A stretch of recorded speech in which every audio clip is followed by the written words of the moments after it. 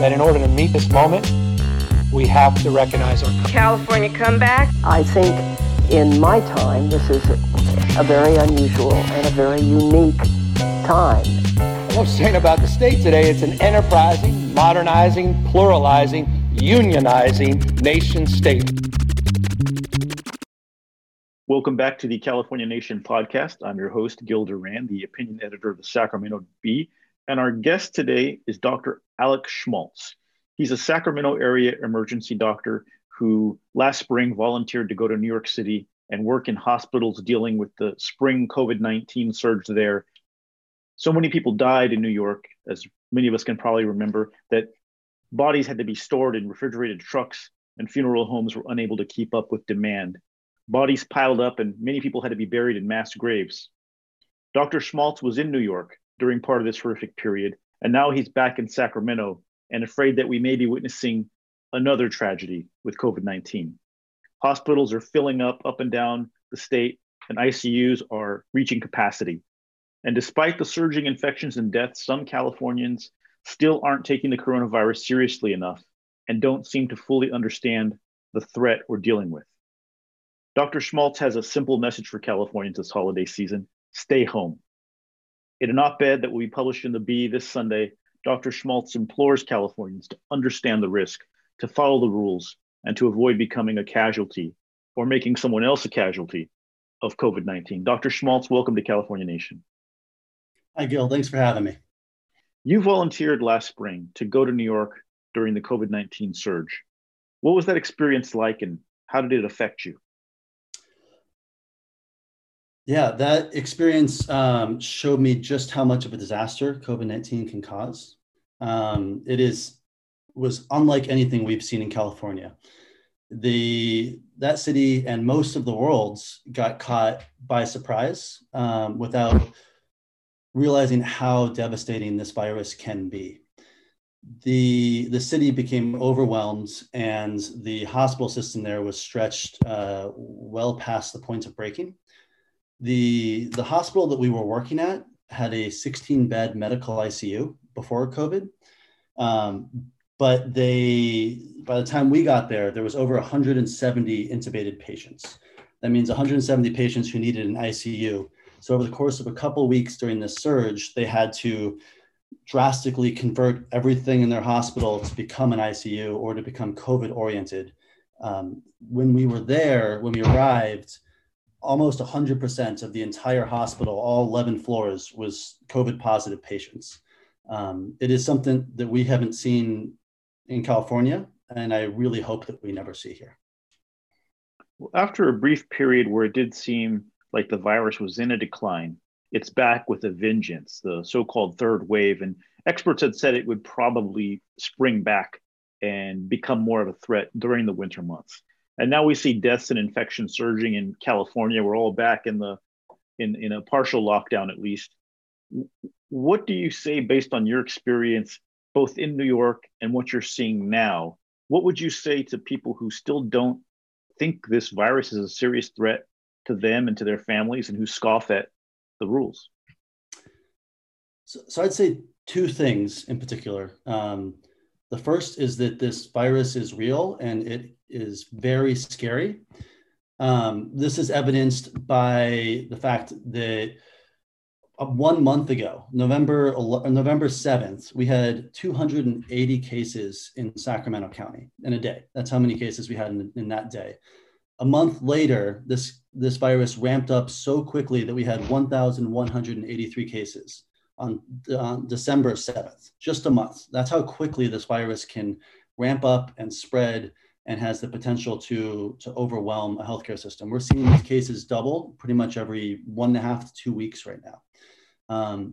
That is the scariest thing about COVID-19, is that if we let our guard down, this can flow over a healthcare system and push it to or past the point of breaking very quickly.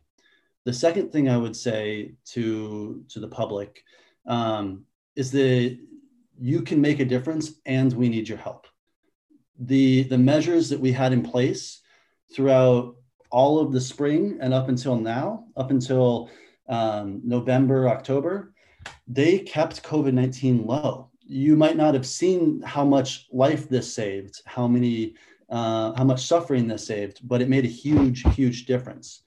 And the things that you do, the behavior that you have, staying at home, not seeing family, wearing masks, getting a vaccine when we have one that's widely available, that all makes a huge difference. And it really affects what we see in the emergency department, what we see in the hospital, and the amount of people who suffer and ultimately can die from this virus. It seems that our leaders really want to focus on the positive news and make sure people know that, you know, there's a vaccine and that help is coming and we're going to get past this. But it seems like people who have been on the front lines of this and seen what this infection, this disease does to people, have a lot of urgency in their voice that is maybe not communicated, that has not come across clearly to the public. Can you tell us a little bit about what you and other doctors who are dealing with this are seeing every day? What are the hallmarks of dealing with this disease? Yeah, I think the first thing that's really important is how quickly what we see on a daily basis can change. So a month ago, I maybe saw 1 or 2 COVID patients per shift, per 8-hour shift, when I saw maybe it's 20%, 10% of my patient volume. One of my last shifts, I saw over 10 COVID patients. It was over 50% of my patient volume. And 4 of those patients were relatively healthy individuals, and I admitted them to the ICU. There were some young ones. There was some people in their 20s. There's another one in their 30s. And then there was someone in their 70s and someone in their 60s. And they have the potential to decompensate really quickly and to get really, really sick and on the verge of death. And the person who was in his 70s is actually intubated now and in the ICU. They're all still in the ICU. And it's scary. It's scary how quickly this disease can change from what we're seeing every single day to something that is kind of a side note or a footnote to our daily shift, to something that is basically every patient or most of the patients that we're seeing. We are considering COVID or treating COVID. Do you think if the average person were be able to just catch a glimpse of what doctors see every day, that there'd be a lot more compliance with the rules and stay-at-home orders? Absolutely. I was struck by that very strongly when I was in New York. You can't see patients with COVID-19 when they get really sick. That's one of the biggest disconnects here. And one of the scariest and most heartbreaking things is that when people get sick with COVID-19, they're alone, they're by themselves. Families can't see them on a ventilator. They can't see them in a medically induced coma. They can't see as their organs fail and we put them on dialysis, and they can't see all of the things that happen, because if they come in, then they could get sick and they could spread the virus. And I really vividly remember, it was just a heartbreaking moment in New York when we had a patient who was dying, and we'd done everything that we could possibly do for him. And the only thing we could do for the family was to bring an iPad in with the chaplain and let them view through a video their family member as they died. And you could feel this resonating home in an extremely powerful way with the family. I was holding back tears with one of my colleagues as we just listened to the family's howls and sobs and watched the life leave one of our patients. And I think if people could see how heartbreaking that is and how devastating this scenario has been for people, they would really understand. And this isn't an isolated thing. That's, 70% of the patients we had in that ICU died. And over 300,000 people across the US have died in similar fashion, alone and in the care of strangers. And that's creates a big disconnect for the public because they can't see that, but it's also a just genuinely heartbreaking scenario to watch because there's no healing that's involved, and people can't see and heal with their patients or with their families and be there and have the catharsis that they need. Do doctors ever hear regrets from people who wind up in the hospital with COVID? Do people wish they had, you know, those who have maybe violated the rules or gone out and done things they shouldn't? Do people ever have a change of heart once they're actually in the hospital and think, hey, maybe I should have taken this more seriously, and once they end up in the bad place? So I I haven't seen a ton of regret, but I've seen a lot of surprise. And I also don't like to play the blame game. I know that this is a hard sacrifice for everybody. It's really hard not to see your family. So I understand that that makes a huge impact on people. And so the regret is not something I've seen a ton of, but I've seen a lot of people who were surprised by the fact that they could have COVID-19. And they thought that this was just something that happened to other people, and that something that was maybe overblown by the media, or that was something that affected other people. And that's an overwhelming thing that I've seen a lot of. You know, and it's important not to, you know, that there's this idea that we shouldn't blame people for wanting to see their families. At the same time, we're now seeing a spike that many attribute to Thanksgiving get-togethers. And it seems like private get-togethers in homes is really driving the spread of this thing. What would you say to people who think, hey, I'm not going to let a virus keep me from spending time with my family for the holidays. I'm not going to let COVID-19 ruin New Year's Eve.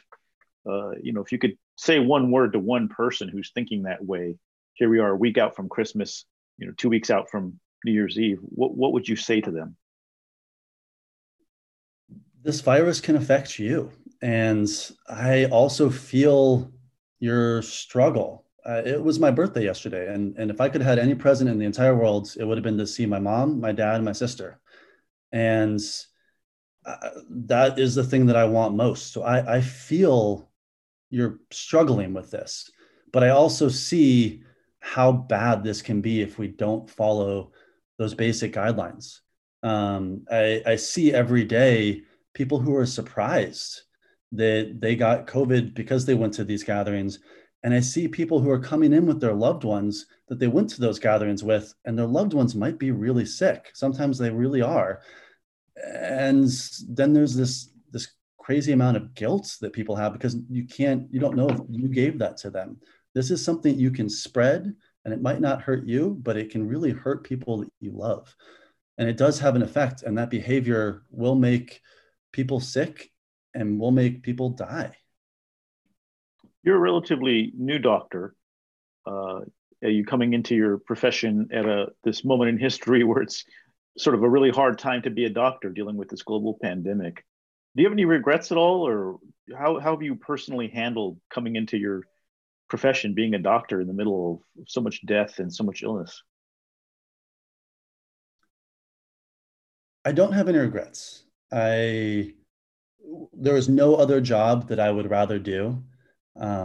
And I think that most of my colleagues would say the same thing. It is wearing right now.